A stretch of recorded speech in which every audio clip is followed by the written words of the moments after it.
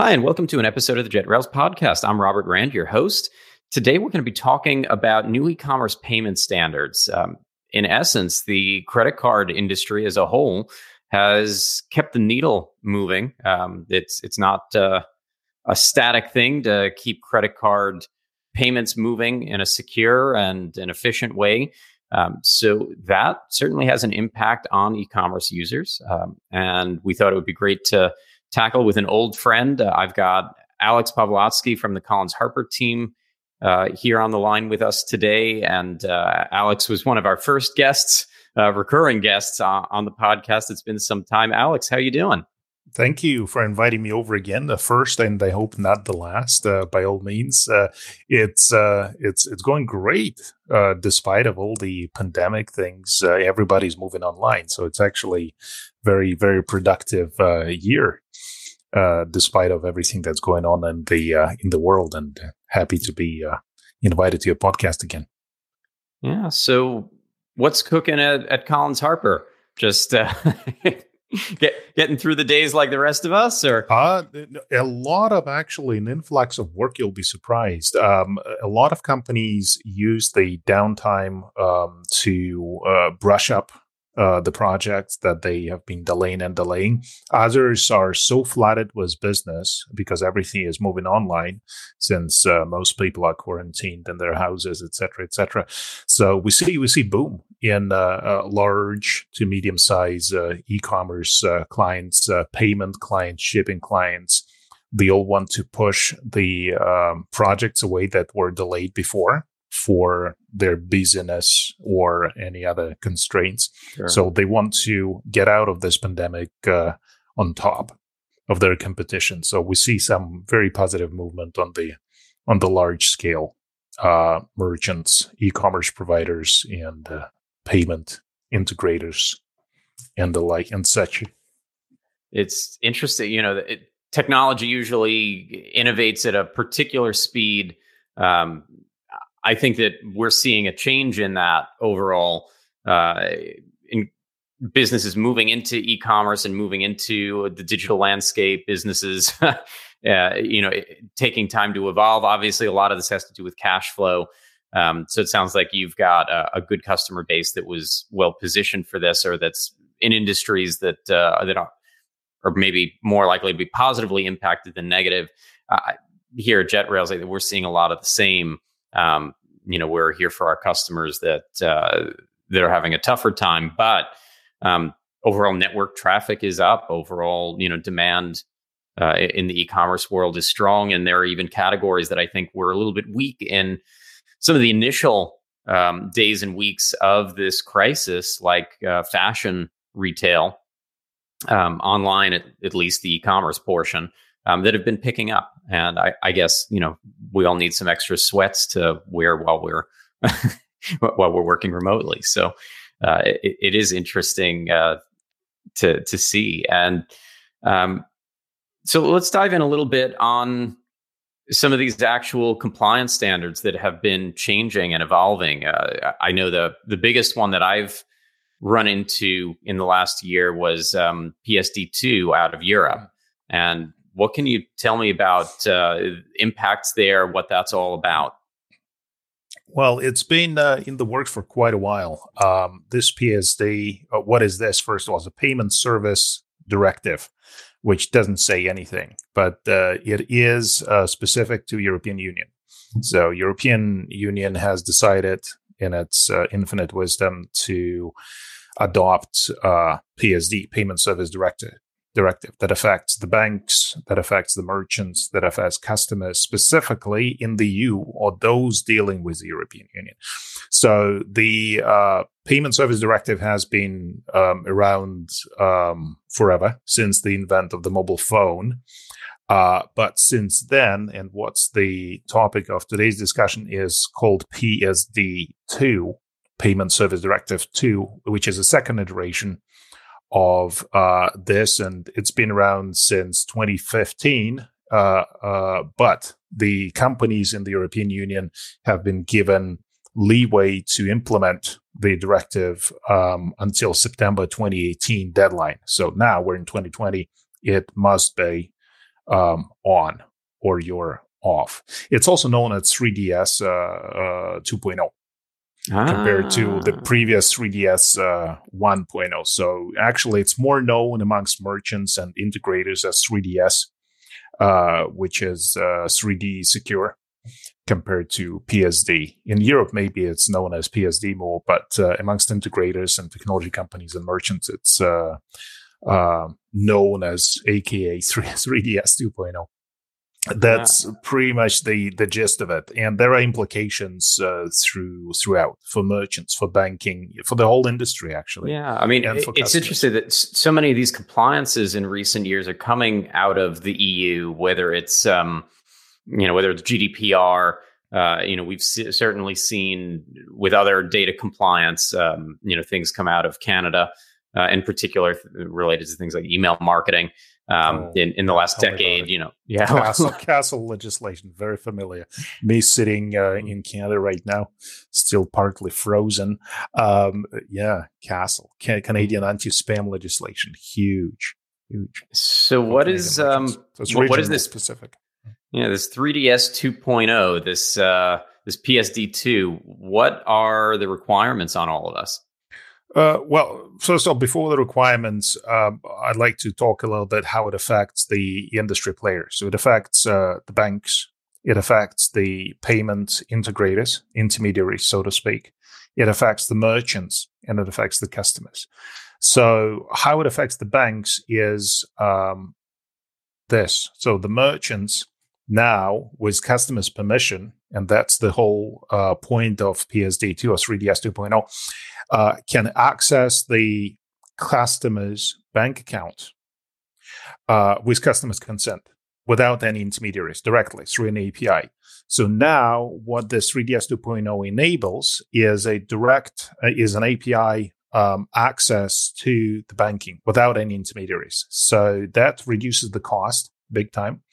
Visa claims that it improves the transaction times quite significantly because it doesn't have to go through certain gateways, et cetera, and intermediaries, payment integrators. It can go directly to the bank with customer's approval, and they can tap into the customer's bank information. And that's, again, within the EU.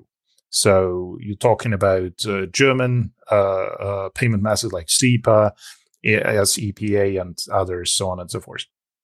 In the kingdom of the Dutch, same thing is happening, et cetera, et cetera. So it's a direct access to the bank account.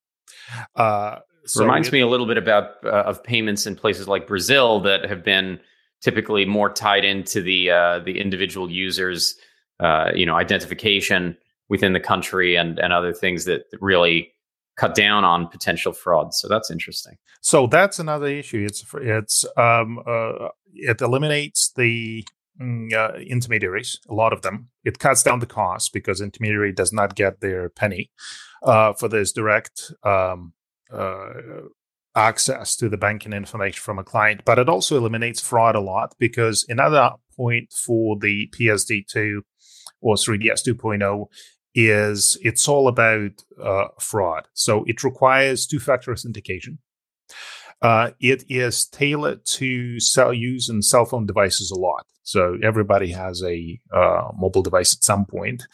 And it enables also biometrics, hypothetically. Not that you don't have to use it, but if you do use it, it enables more complex decision-making for the anti-fraud tools because they pick up more data. So, for example, I, as a customer, go to the merchant that has the PSD2 implemented. If it's an EU merchant, they must by now, as of September 2018. And I say, I want to buy, the item, backpack. I put it in the cart, and I do the checkout. And at the checkout, I'm asked what payment method I want to use. So I say, I want to pay by my bank, SEPA, payment method to Germany. And they ask me for the usual address, phone number, name, but also they can send me a text to my phone, or if I have a banking application on my phone already, it asks me to log in, and during the login, it captures the customer's location. It captures the customer's the login, if it's a login, yes or no. It captures authentication on the phone as well. So, for example, I got the one of the newer iPhones that has this Face ID. So, in order to get in, there's another level of authentication. I must log in through with my face. On a lot of Android devices, there is this thumbprint, right, where the fingerprint. So these are some of the Androids are doing the face scans now too. It's so this all sounds highly American, right? We're going to cut out all the middlemen and destroy the whole capitalist chain in the mix. That sounds very American, right? And and then we're going to go ahead and we're going to, we're going to force people to give up all their identifying information in order to make a simple purchase. So this is something that I think Americans were looking for, right? No. I wouldn't get into politics. I don't know about under which president it could be true, but that's what you mandated, and that's a mandatory thing. So if you are an online merchant, you have to be compliant with PSD2. Sorry, as of September 2018. And so the banks are happy with it because transactions are quicker and they don't have to pay to third-party integrators to connect to them. The merchants are, the merchants are confused about it. At least they were before September 2018. It's mandatory, but also they think twice about it because on the one hand, it reduces the fraud level hypothetically for them, and they see how because of 2FA, two-factor authentication, because of biometrics, because of deeper decision making. But on the other hand, the burden to comply is on the merchant and on the payment integrators that work with the checkout. We work a lot with Visa products like CyberSource, for example, that is fully compliant with PSD2 because they serve the globe, Europe, US, in Asia. They can afford the innovation that's going to go into making that all work. But I it's think a big push. Yeah, it's a big push to make this change. And everybody remember this 2K, Y2K problem back in 2000, where people got afraid that the year 2000 on the old machines would not compute. There was a rush to program the nuclear stations and the power distributions and other old machinery, so that when the year 2000 clicks, it doesn't fail them. So similar happened before September 2018 with the payment integrators, the payment providers that service European market to be compliant with 3DS 2.0. It was a big push, and everybody was in a rush, and it's not a quick thing to do. I know that in other markets, including in North America, where I'm standing, we haven't seen the adoption maybe quite as fast. Just like with things like GDPR, that there may not be quite the same overlap or impact on business. But I think it's just as much. Look, how long did it take American businesses, brick and mortar retailers, to start having people use the chips embedded in their cards instead of swiping? It's still confusing. It's still confusing for a lot of people. And the merchants are complaining about it because they say it takes longer, bigger lineups, and the people are confused what to do. They still swipe when there is a chip in the card. So there's a lot of confusion. EU gave them from 2015 until September 2018 to implement it. So they gave them a few years. But, procrastination is the word that's commonly thrown around here. Everybody waited until the last moment. Look, on this podcast, people have heard ad nauseum about Magenta 1 end of life, and the most recent stats, we're now into May of 2020, that I'm seeing is over 100,000 sites on Magenta 1 still live, and somewhere between maybe 30 and 40,000 on Magento 2. And it is, it is very interesting to see just how all that plays out, because again, we're talking about standards and compliances like PCI compliance, and in many cases, it's just like versions of PHP, where a majority of Magento users that I run into that aren't on JetRails or on an outdated version of PHP that's not getting security updates, that's out of compliance. And so I guess this falls into those factors. Part of what I thought, I think got this topic uh, under consideration between our teams was, in essence, some of the changes happening in the Magento code base, where Magento has been deprecating all of the payment gateways that were, I'll call them core bundled, for lack of a better term, in the Magento ecosystem. That Magento basically included these extensions, these payment modules off the shelf, and instead of just updating them, they've been removing them. They've been stripping them all out. And in essence saying, we're not going to be responsible for pushing out these updates. Go get whatever you need out of the Magento marketplace. You pick, you deal with the upkeep, you deal with the vendor that's producing that integration. Really interesting to see some of those changes. At first, I thought that may have been to make way for Magento payments, but as best as I can tell, that's been mothballed. So hard to tell exactly what the future is there, other than working directly with teams that make these payment integrations. I know that your team does a bunch of them. Oh, we did quite a bit. We work with Visa. We work with Canadian acquiring banks and a lot of others too. And there was a big push to do it, this 3DS 2.0 from all of them, because they service European markets and they have to comply with it. And that's not a quick job to do.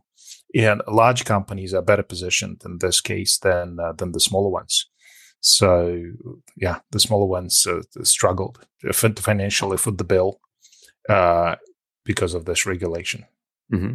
And then I suppose for the merchants, they've got to update or replace whatever integration that's going to come at some sort of cost to them, that they're going to be paying their developers to make updates and maybe test in their dev side, test in their staging, push out to live and test. That there's going to be, as with all updates, some kind of a hard cost on the e-commerce business for upkeeping this.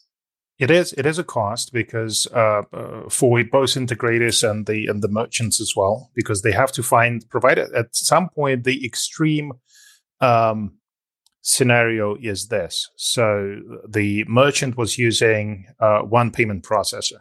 The rates are agreed upon. The integration is seamless at the checkout. The client doesn't leave the page. It's all through an iframe. It's all great. But because of this compliance, this particular payment integrator decided not to comply, or because EU is not a big market for them, and they cannot be used anymore.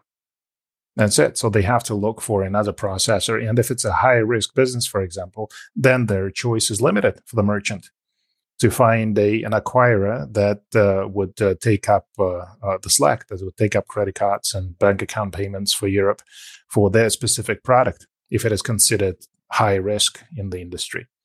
Yeah. I mean, look, I'm typically for anything that's just about anything that's going to cut down on credit card fraud, that's going to protect merchants from dealing with those headaches. I've worked with lots of great companies out there that help in that space. And that's certainly the biggest point. That's the biggest selling point of it. Yeah. This 3DS 2.0 was to indeed fight fraud, because fraud is rampant for the large to medium companies. It's huge. Online has been plagued with it for years compared to brick and mortar. So brick and mortar has certain percentage of fraud. Online, it's 3, 4, 5 times as big. So yeah, to 3DS 2.0, a benefit, it does work. So it does cut a lot through, because it becomes so much more complicated now to take a card and the stolen card and go through the checkout as a fraudster to have a successful checkout, because now it requires an additional verification. Either you need to additionally hack the phone, or reroute the phone number and text message that's going to this phone, or have a login credentials for the bank account also to have it all stacked up. So it's additional work needed for the fraudsters to to implement this. Yeah, it's It makes interesting. it very more difficult. Yeah. So this is really coming down to the payment gateway.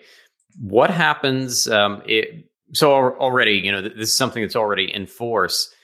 If you're only occasionally selling to some, well, and so let me go a little bit backwards on this. Mm-hmm. Does this impact? Let's say and I know travel right now isn't much of a thing, but I live in Florida where we get folks visiting for a few months a year, if not at least a few weeks. The snowbirds. Is this an issue for U.S. businesses even taking credit cards from folks whose banks are based in the EU?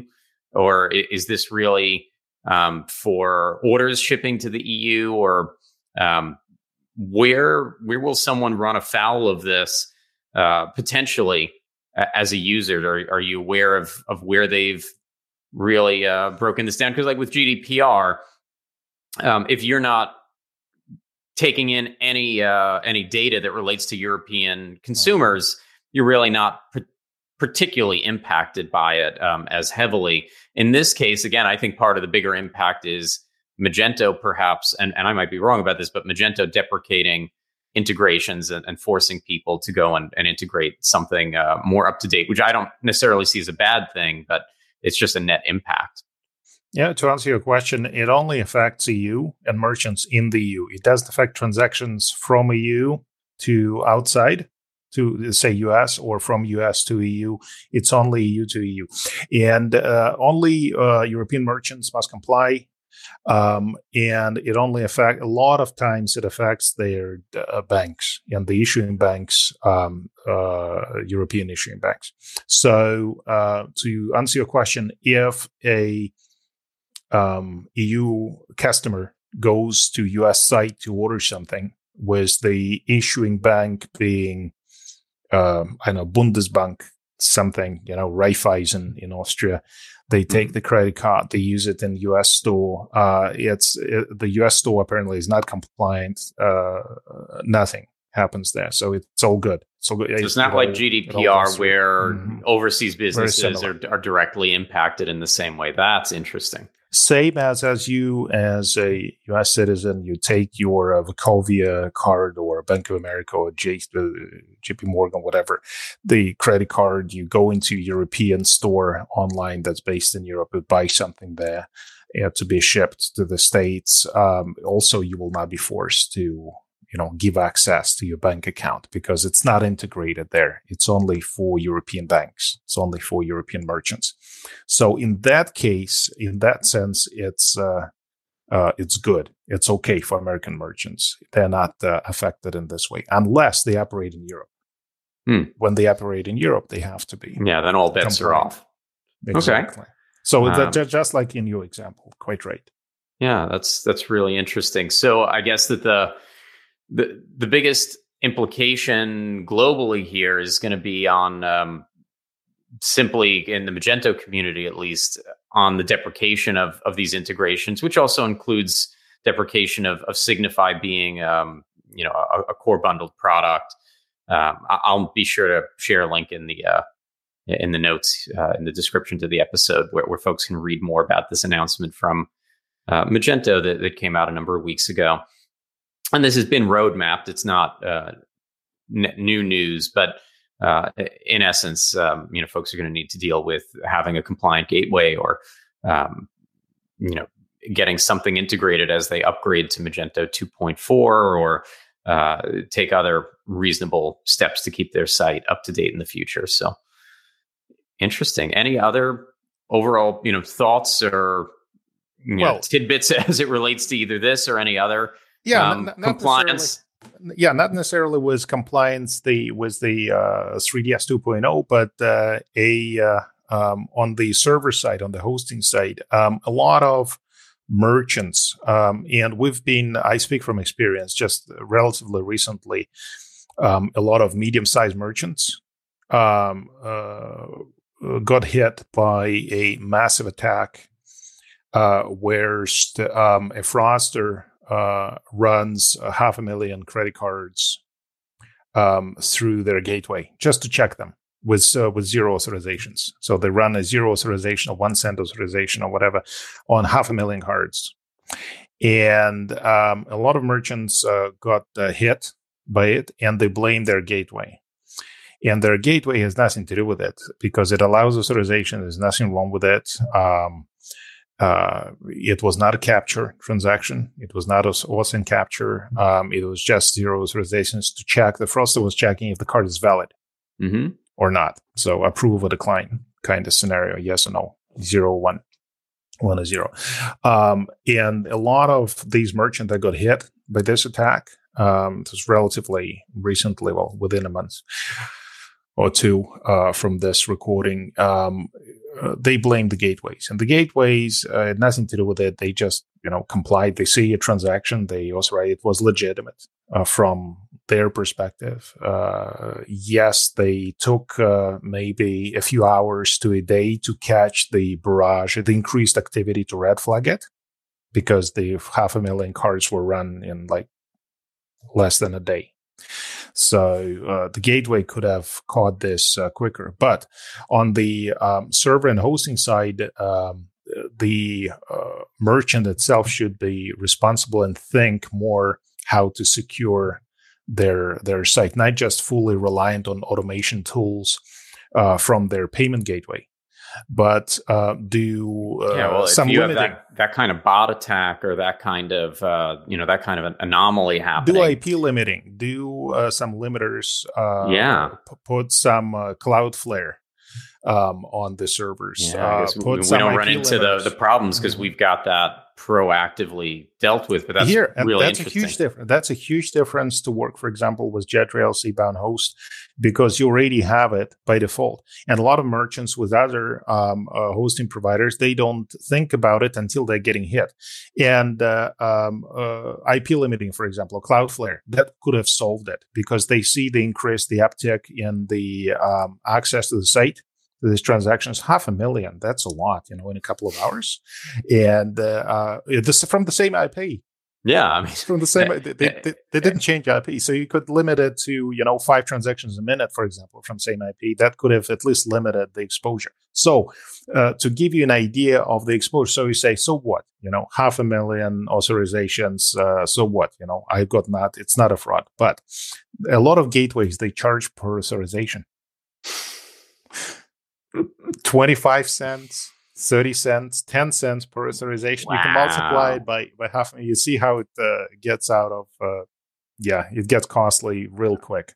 And I can imagine those are some very interesting conversations between the gateways and the merchants, because you've basically, it's on you to secure your...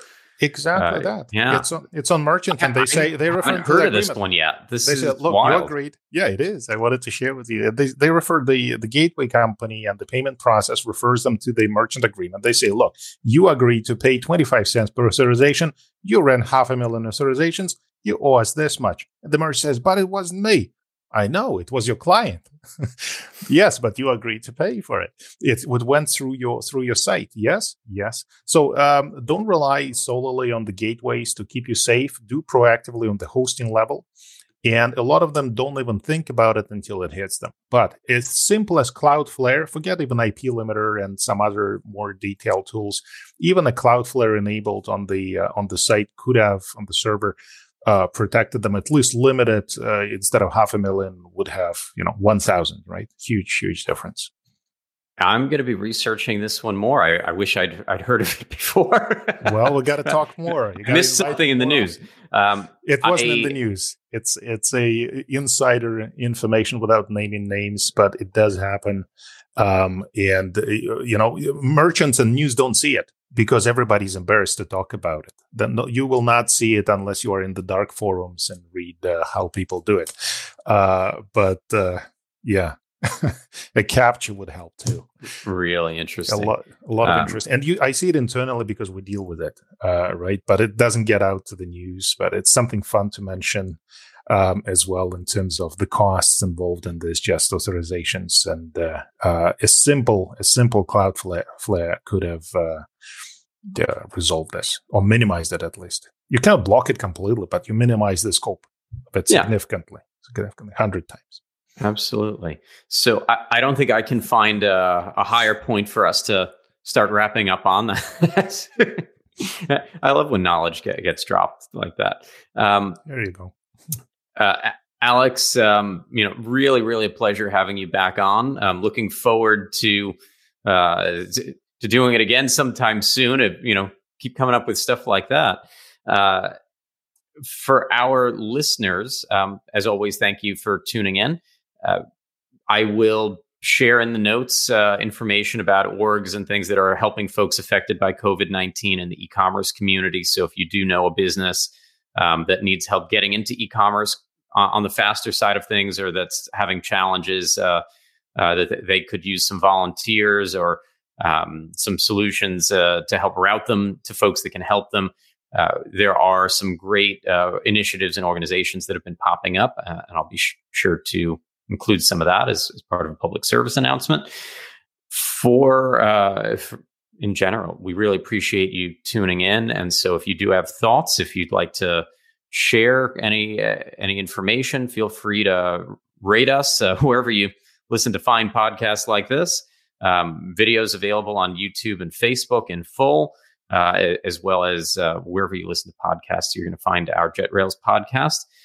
And with that, happy selling, stay safe, stay healthy. And Alex, you want to get the final word today? It's been fun. Thank you. Invite me again. Let's do it again.